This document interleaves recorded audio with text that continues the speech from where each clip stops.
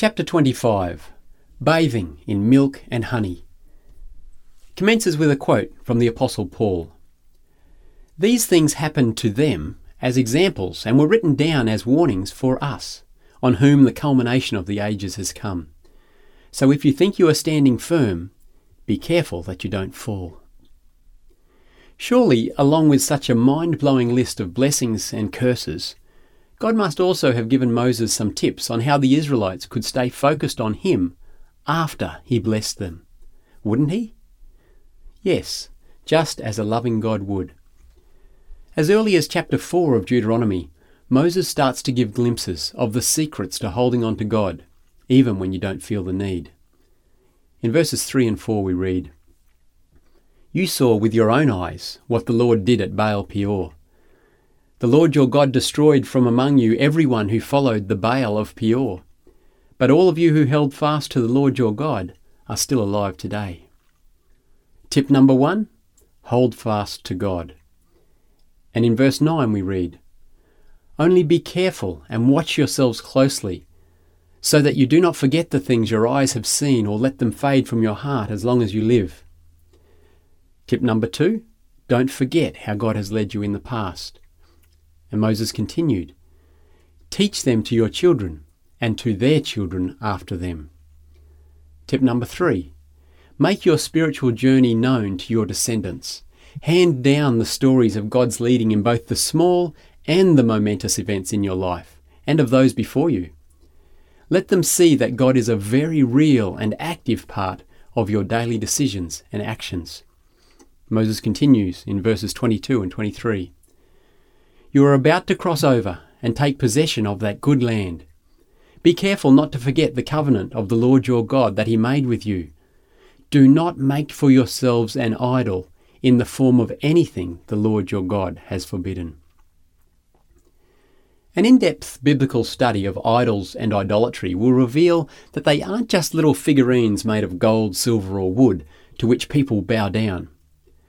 An idol is anything created by our own hands or efforts that has our foremost affections and investment of time, that takes our attention away from God.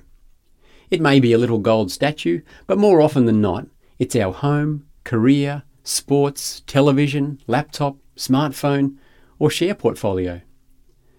God tells us not to turn anything into an idol, especially not his blessings. They're to be enjoyed and shared, not adored and idolized. In Deuteronomy 4 verse 40 we read, "Keep his decrees and commands, which I am giving you today, so that it may go well with you and your children after you, and that you may live long in the land the Lord your God gives you for all time." The bountiful land God was giving them for all time was their blessing. How could they keep the blessing?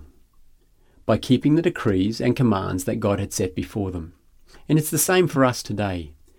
If we keep God's laws and follow his guidance to the best of our knowledge and spirit-led ability, then we will be able to rightly handle the blessings. We can be faithful stewards of the blessings and talents he has entrusted to us. It is possible. So what are these laws of God? Well, Moses read them out, probably very loudly considering the size of his audience. Number 1, you shall have no other gods before me. Number 2, you shall not make for yourself an image in the form of anything in heaven above, or on the earth beneath, or in the waters below. You shall not bow down to them or worship them, for I, the Lord your God, am a jealous God, punishing the children for the sin of the parents to the 3rd and 4th generation of those who hate me, but showing love to 1,000 generations of those who love me and keep my commandments. Number 3, you shall not misuse the name of the Lord your God, for the Lord will not hold anyone guiltless who misuses his name. Number 4, observe the Sabbath day by keeping it holy, as the Lord your God has commanded you. 6 days you shall labour and do all your work, but the 7th day is a Sabbath to the Lord your God. On it you shall not do any work, neither you nor your son or daughter, nor your male or female servant, nor your ox, your donkey, or any of your animals, nor any foreigner residing in your towns, so that your male and female servants may rest, as you do. Remember that you were slaves in Egypt, and that the Lord your God brought you out of there with a mighty hand and an outstretched arm. Therefore the Lord your God has commanded you to observe the Sabbath day. Number 5. Honour your father and your mother, as the Lord your God has commanded you, so that you may live long and that it may go well with you in the land the Lord your God is giving you. Number 6. You shall not murder. Number 7. You shall not commit adultery. Number 8. You shall not steal. Number 9. You shall not give false testimony against your neighbour.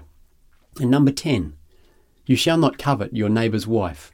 You shall not set your desire on your neighbour's house or land, his male or female servant, his ox or donkey, or anything that belongs to your neighbour. Many of these 10 ancient laws are still the very foundational principles of our legal system today. They're wise, fair, and clearly written. Moses goes on, reiterating the conditions on which the blessings are based. In Deuteronomy 5 and 6 we read, "Oh, that their hearts would be inclined to fear me, and keep all my commands always, so that it might go well with them and their children forever." And again, "So be careful to do what the Lord your God has commanded you.